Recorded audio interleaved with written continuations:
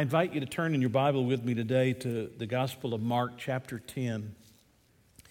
And we're going to be looking at verses 13 to 16 in just a few minutes. Today is the final message in this series about things that they didn't tell you about parenting.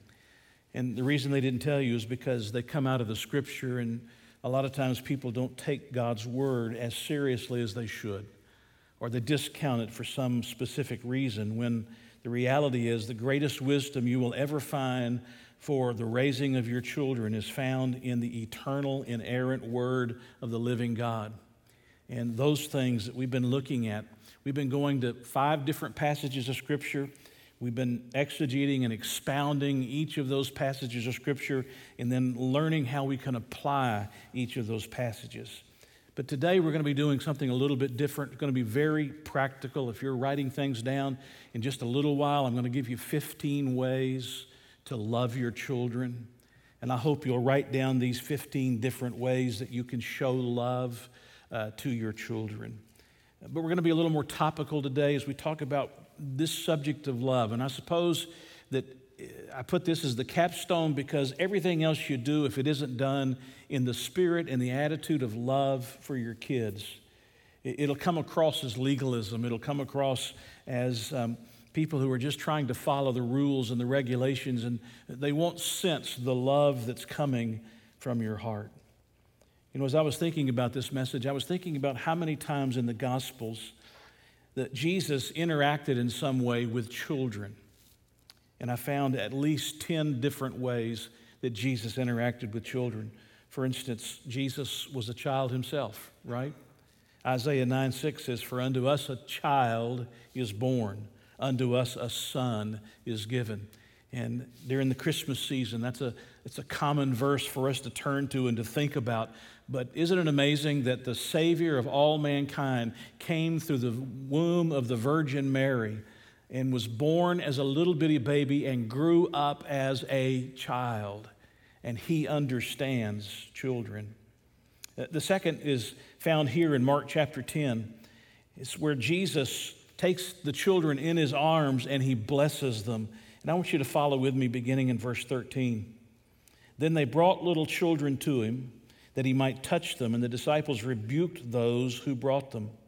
But when Jesus saw it, he was greatly displeased, and he said to them, 'Let the little children come to me, and do not forbid them, for of such is the kingdom of God. Assuredly, I say to you, whoever does not receive the kingdom of God as a little child will by no means enter it.' And he took them in his arms, laid his hands on them, and blessed them." I think that's one of the most beautiful pictures in the gospel stories of Jesus, about Jesus' interaction with children. Can you see that scene in your mind's eye? He's there with the disciples, and children are being brought to him, and the children want to get around him, and the disciples are shooing them away. "Get away, get away. He didn't have time for you. He didn't have time for you." And yet Jesus says the exact opposite. And Jesus uses the children as an illustration of how you enter the kingdom. There's got to be that humble faith in order to become a child of the living God. And can you see Jesus, maybe that long flowing beard and that flowing hair? He's got that olive-colored skin, that suntan from where he's outside all the time. He's rugged. He's got that athletic build, and yet he's got that gentleness about him, that kindness about him.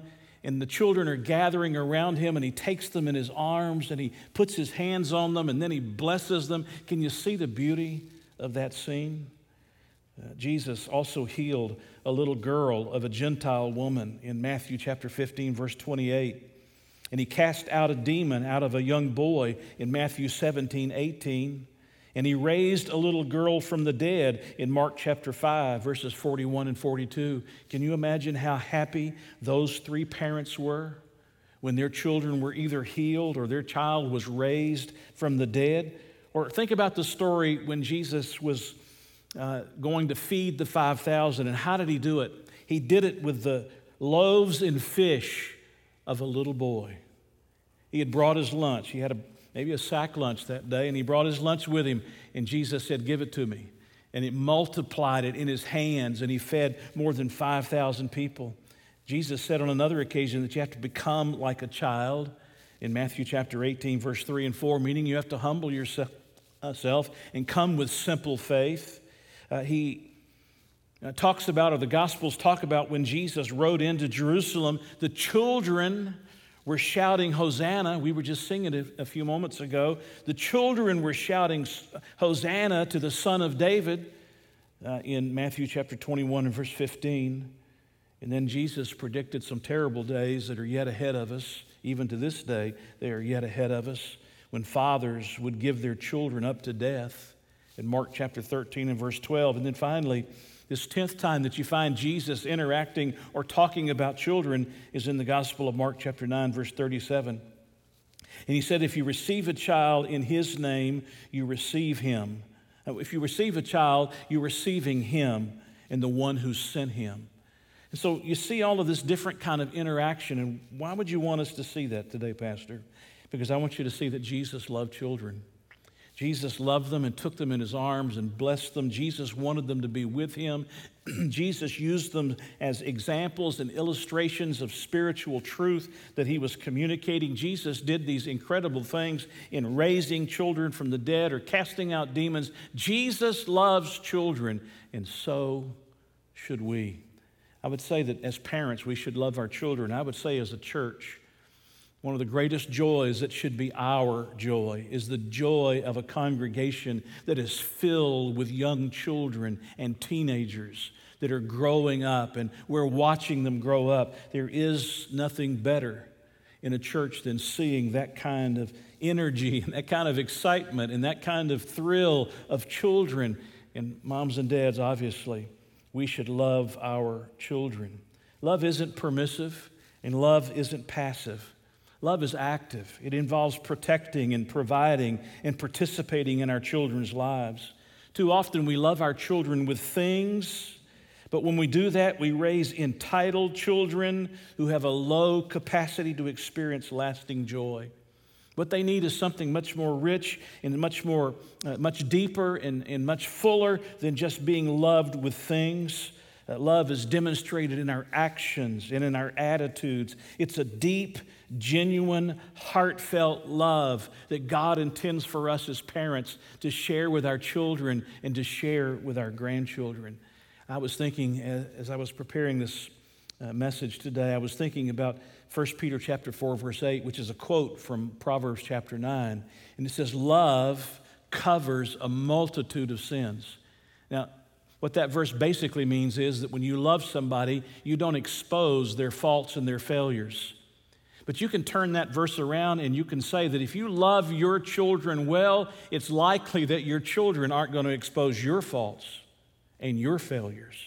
Because the reality is there are no perfect parents. We can all talk, can't we? About a lot of interesting experiences that we have over the course of raising our children. But do you know, when your children feel loved, when your children are experiencing the love of parents, the end result is that those children grow up healthy, and those children grow up happy, and those children grow up to overlook the failures, and every parent has them. If you've lived long enough to have your children raised, and you can look in hindsight, I hate to even say it, 2020, where you got perfect vision looking back, you find plenty of faults and plenty of failures. We all make them. But when your children were loved, those children grow up and they don't think about those things. They think about the times and the moments that you spent together and the times that they felt loved by you. Research shows that children who are loved do better physically. They do better with self-confidence. They do better with education if children are loved. You know, the one thing that I think of as I consider my 63 years of life, I look back and I can never remember a moment that I didn't feel loved by my parents.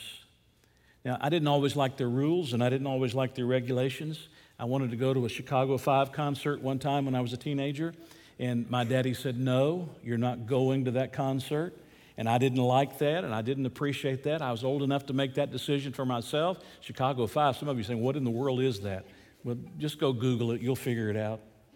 It wouldn't let me go to that concert, and I couldn't understand it. But you know what? It's often not until you become an adult and you grow up and you mature in life that you come to understand that a lot of those rules and a lot of those regulations were nothing more than a parent's what?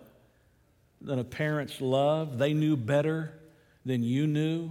They understood things that you didn't understand. They were concerned, even if they didn't make the best choice at that given moment, they understood some consequences that you hadn't even thought out, and they were making those decisions on the basis of the fact that they loved you. And you get old enough and you get to a place in life where you can look back and you can reminisce. You've raised your own children, at least to a degree. You've raised your own children. You realize what you're doing with your own children, and you think back and you say to yourself, you know, when my mother said no or when my daddy said yes, they were saying it out of love, even if I didn't understand it at those moments. Our children need to be raised in homes where they are loved. I was thinking about a little story that I read recently about a little girl named Meadow. Don't you love that name? Her name was Meadow. She was the youngest daughter in this family, and the family was preparing for a yard sale. I don't know why anybody goes to those, but a lot of you love them. Real estate sales, I don't know why anybody goes to those either, but a lot of you love them. Just don't expect to find me at any of those. But, you know, it's a great thing, and they were having a yard sale, and they'd been working for days getting ready for the yard sale, and they had taken those little stickers, you know, that you can push onto the things that you're selling and had a price on everything. And the day of the yard sale arrived, and the little girl was walking through, and everything had a sticker on it. And she came running back to her mother, and she said, Mother, everybody or everything has a price tag. I want a price tag too. And the mother quickly thought, and she reached for one of those sticky labels that she could write on, and she wrote on it the word priceless. And she stuck it to her little girl's dress, and for the rest of the morning, she walked through all of the yard sale, people coming and going, people buying and leaving. And she walked around with that little tag on her dress, said priceless. You realize that whether you put a tag on your children or not, that's what it means to love your kids. It means to make them feel that they are priceless in your life, that they mean more to you than anything else in life. And again, that doesn't mean being permissive. That doesn't mean being passive. That means being active. Sometimes it's protecting. It's always providing. It's always guiding and caring and loving. Our children need to feel that kind of experience of love in their lives. They need to know that to us, they are priceless. Now, I'll tell you this, as a grandfather, that gets really a whole lot easier with grandkids than it did, you know, with the kids, expressing that love in a way that they felt priceless. Now, as grandparents, that's an easy thing to do. But every person needs to make sure that their children and their grandchildren know that they are priceless gifts from God. Now, I know what you're thinking, because I thought it too as I was preparing. You know, isn't that a natural thing? Isn't it natural for parents to just love their children? I mean, after all, mothers go into the very door of death to be able to bring children into the world, and daddies just about go there with them. Well, not quite, but, you know, daddies go through some of that with them, and didn't it come just natural that you love your kids? Well, you would think so, but that's not always the case, is it? It's not always the case. I think of some high-profile examples. One of them is a woman by the name of Penelope Trunk. In a Twitter post that she made just a few years ago, she caused even the virtual world to pause for a moment. She's a 42-year-old chief executive of a blog where women come to get advice on how to balance work and family. And Penelope tweeted while she was in a board meeting that she was having a miscarriage. And she indicated that it beat the abortion she was planning to have, which would have meant missing 2 days of work. And this is what it read. This is what her tweet read.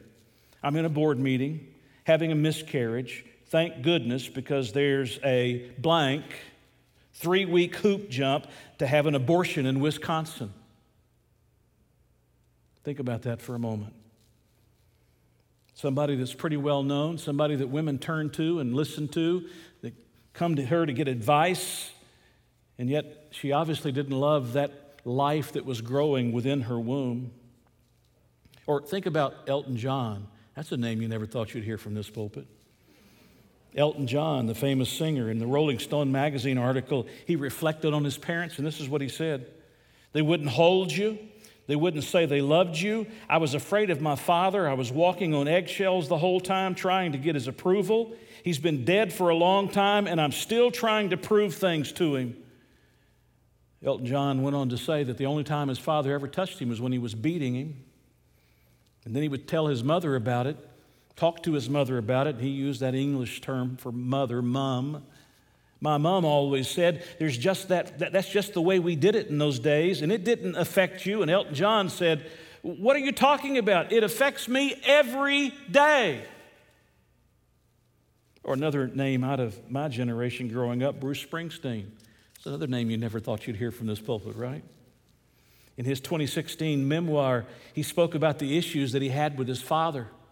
And on the day that his first son was being born, his name was Evan, was being born, his dad Doug Springsteen, drove 400 miles in an impromptu kind of a trip down to Bruce's house in Los Angeles, from San Mateo down to Los Angeles. When he arrived there was a small peace offering that he offered to his son. He said, "Bruce, you've been very good to us." And then he said, "And I wasn't very good to you. And I wasn't very good to you." Hey, those are just some high-profile examples of what I'm talking about. People that can't love the baby growing in their womb. Parents who didn't love their children, and the only time they touched them was when they were beating on them, or they were speaking down to them, or they were belittling them in some way. Children deserve to be loved. They deserve to be loved, and they deserve to be loved by their parents. Now, I can't fix every family in the world, but I pray that those that are watching this message and those that are listening to this message, I pray that we will go home and make sure that our children know that we love them. Everything else that we've talked about has to be done in the spirit of love. It has to be done in the atmosphere of love. Our children have to know they are priceless without us being permissive, without us being passive. So what are some ways that we can love our children? And this is where we're going to be extremely practical for the next few minutes in this topical message. 15 things that you can do to show love to your children. Number one, tell them that you love them. You can never tell them too much that you love them. Express it verbally to make sure that your children hear you say, "I love you," and their name that follows. It may be that you love them, but you've never talked to them about it. You've never told them about it. And the easiest thing for you to do, the most important thing for you to do amongst all of these 15 is to make sure that you say it, and you say it often. My granddaughter was at my house last night, and when she came in, I told her I loved her. And when she left, I said, "I love you, sweetheart." And it's a practice in our family. Sometimes we don't always do it, but it's a practice in our family that we try to make sure that we're constantly saying to each other that we love each other. That means sometimes you hug them. Now, I realize if you got a teenager, especially a teenage boy, you might have to wait for the appropriate moment because you don't want to embarrass him in front of his friends. Sometimes it do you dads a good thing for you just to grab your son by the shoulder, put your arm around him and say, "Son, I love you." Look him in the eye. "Son, I love you." He won't like it. That's okay. Just love him anyway. Make sure that you love your daughters. Make sure you love your grandkids. It's a small thing, but it's the most important thing that you can possibly do to demonstrate the love that you have for your children. Number two, ask them about their day. Just ask them, "How's your day going?" Show that you're interested in what's going on in their lives. I'm talking about the good, the bad, and the ugly. And to be willing to listen without judgment of your children, to just take in, creating a bridge, creating conversation between yourself and your child. Make sure that you ask them about their day. Do you realize that some people come home and nobody asks them the kind of day they had? Do you know what that says? I'm not interested. Your day isn't that important. Or they walk in and we begin telling them about our day, and we never take time to listen about their day. And I can assure you, your children are going through their own set of struggles, and they need someone who will listen. Number three, give them your undivided attention. Give them your undivided attention. I mean, when they're asking you a question, turn off the television set, put down your iPad, take the earbuds out, and look at your children and give them for a few minutes your undivided attention. I was at our house a few weeks back, and my grandson was sitting on the couch, and I was reading. I like electronic books, and I was reading a book on my iPad, sitting in my favorite chair. And, our grandson's just jabbering away. He's just going a mile a minute. He's just talking a mile a minute. And I was listening to him, And then I stopped. After 2 or 3 minutes of this, I realized I'm not looking at him. I'm making a horrible mistake here. My grandson is speaking, and I'm still reading and just acknowledging him in the background. And I pushed the little button on the top of the iPad. I set it over next to my chair on the table that sits next to my chair. And for the next few minutes, I just looked him in the eye, and I let him talk, and I asked him questions. I wish I had always done that. I haven't always done that. But our children need our undivided attention. And can't we stop long enough listening to our latest podcast? Can't we listen a little while to our children? Turn the podcast off, turn the TV off, turn the music off. Number 4, give them praise when it's due them. Give them praise, especially when it comes to their character, when it comes to the virtues that you believe are important, the values that the Scripture teaches us, and they do something that is right. Be sure to praise them. Doesn't everybody like to be cheered on occasion? Doesn't everybody like to have some encouragement in life? When you tell your children you're proud of them for the smallest of accomplishments that demonstrated that character, that demonstrated the values and the virtues that we hold dear, do you know what you're saying? You're reinforcing to your children that you love them. Number 5, spend quality time with them. Quality time. You say, what does that mean? Going to the toy store and buying them something? Not at all. It means taking a walk, maybe, around the neighborhood, or it might involve getting in the car and driving to get lunch or supper together. But the goal is to spend some quality time, just you and your children one-on-one. And some of you mothers are saying, I've got enough of that already. And I know, I'm speaking to dads. Dads need quality time with their children. Number 6, set reasonable boundaries for them. Understand that boundaries say, I love you. Those rules and regulations of my parents that I didn't necessarily like at that particular period of my life, I recognize now were exactly the thing that I needed because it said, I love you. So an interesting story about a school. They had a playground, and one side of the playground was up against a very busy road. And when the kids would go out for their playtime, their play period, they would stay close to the building. They would never get over and fill out the entire playground. They stayed over close to the building. But one day they decided to build a fence, a tall, solid fence along that side where the busy road was. And they noticed that after they built that fence, suddenly the children were filling up the entire playground, and they were playing throughout the entire playground. Why? Because they felt safe, because there were boundaries. And did you hear the word reasonable? Reasonable boundaries. Listen to what Proverbs 13:24 says. Those who spare the rod of discipline hate their children. Let me read it again. Those who spare the rod of discipline hate their children. Those who love their children care enough to discipline them. Set reasonable boundaries. Number 7, have fun with them. Can you laugh? I can't see any smiles because they're all masked up. Do you ever laugh with your kids? Something funny? You just roll laughing. Now, I have struggled with that. My personality is more serious-minded. I deal with a lot of serious issues, and sometimes I see something that's funny. I have my mother's personality in that respect. I see something funny. Everybody else is rolling on the floor laughing, and I'm thinking, how dumb. The Charlie Chaplin kind of things. How dumb. But you got to learn to laugh with your kids. You got to learn to have fun with them. Some of the most fun times I remember with my son were when we were wrestling in the middle of the floor until I pinned him. I mean, how was I not going to pin him? I'm twice as big as he is, maybe 3 times at that point as big as he is. How was I not going to pin him? But we were laughing and playing and having fun. Have fun with your children. Number 8, show up at things they're doing. even if you can't stay the whole time. Show up at the things they're doing, when they're playing in a game, when they're performing in a dance, or when they're in a musical performance. Show up. Can I give you a little psychological hint that I use in the hospitals? You say, what does that have to do with this? Well, I'm going to show you that showing up, even if you can't stay the whole time, matters. When I go to the hospital, which isn't very frequently anymore because of the virus, when I go to the hospital and I visit somebody in a room, well, let me say it this way. I almost always, 99% of the time, sit down in the chair across from the bed from them. You say, why would you do that? Are you planning to stay longer? No, I'm not staying any longer than if I stood in their room that whole time.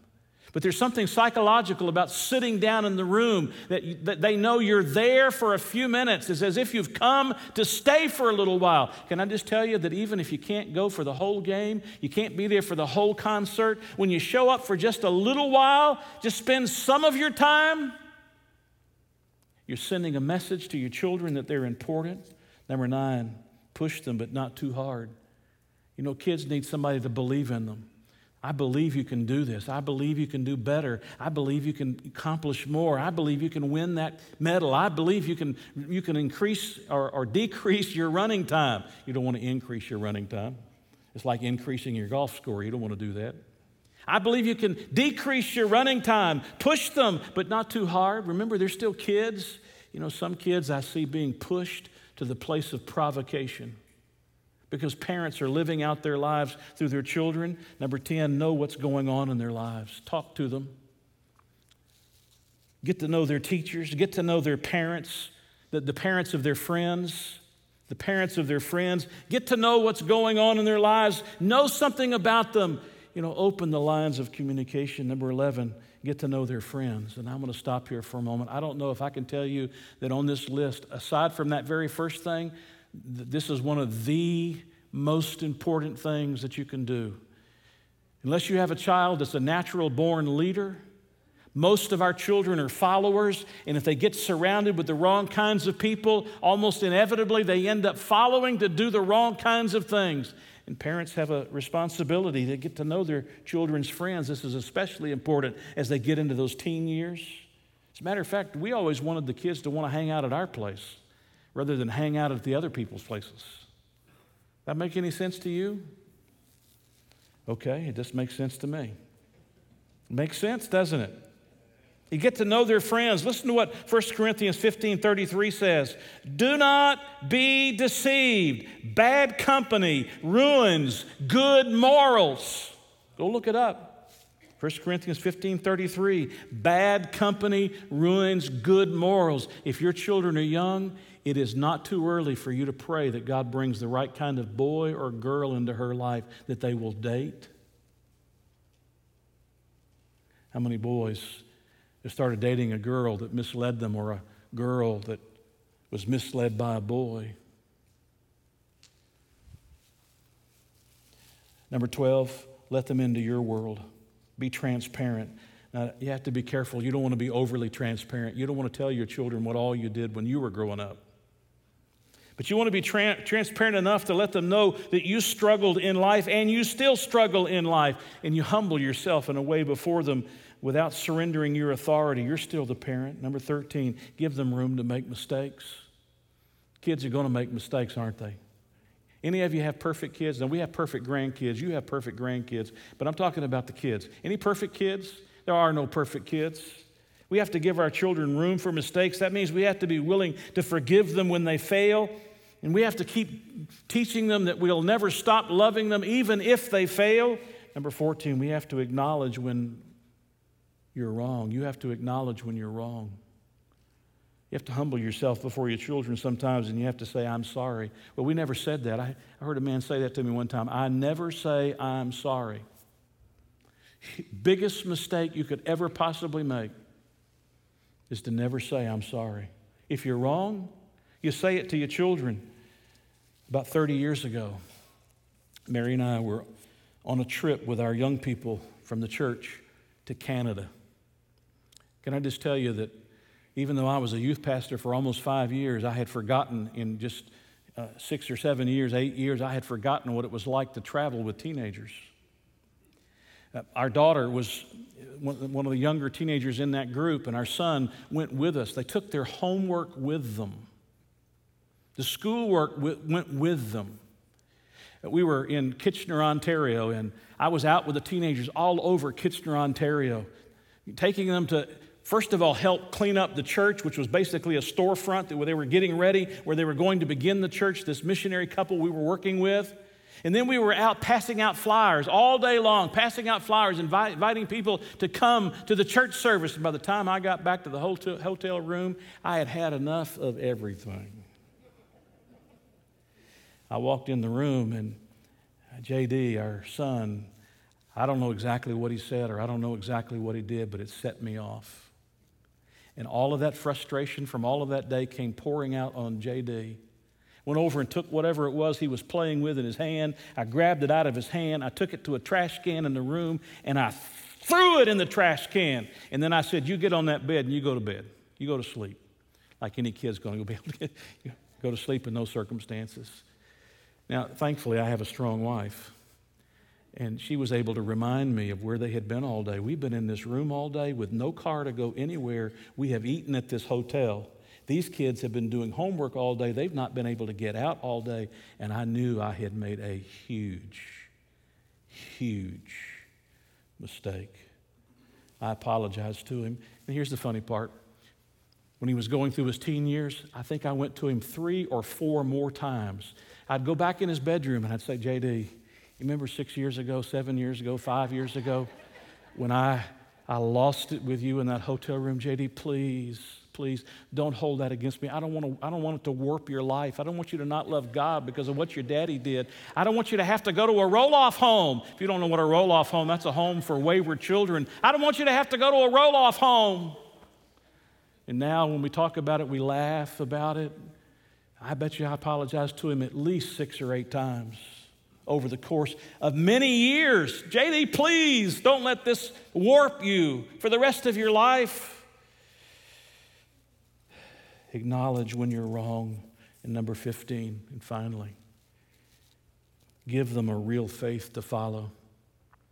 I've hit this in every single message, and I hit it again today.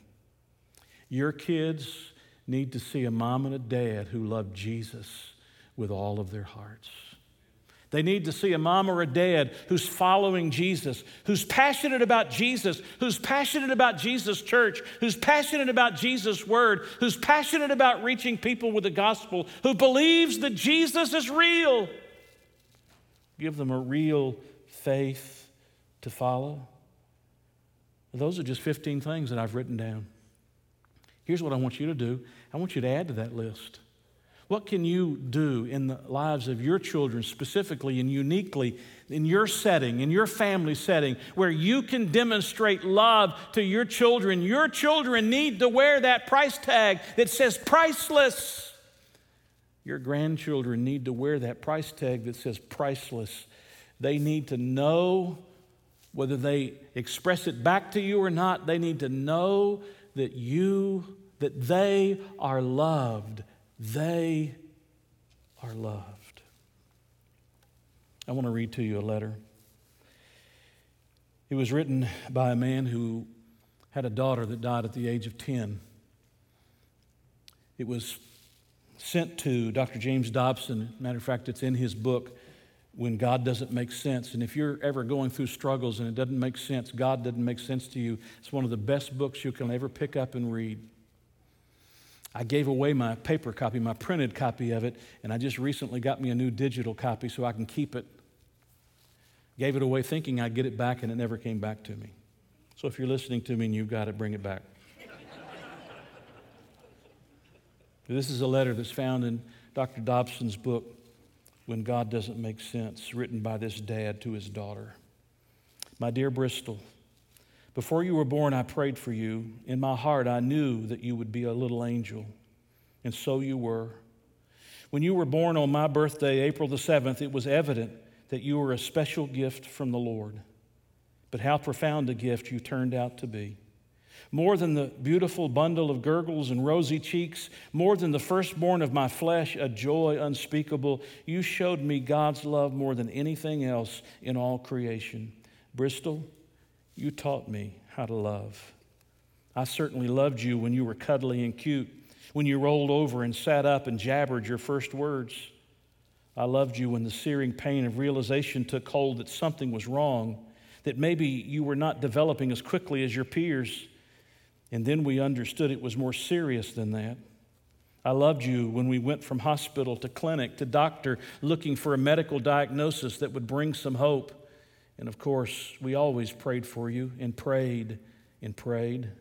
I loved you when one of the tests resulted in too much spinal fluid being drawn from your body and you screamed. I loved you when you moaned and cried, when your mom and I, your sisters, would drive for hours late at night to help you fall asleep. I loved you with tears in my eyes when, confused, you would bite your fingers or your lip by accident, and when your eyes crossed and then went blind. I most certainly loved you when you could no longer speak, but how profoundly I missed your voice.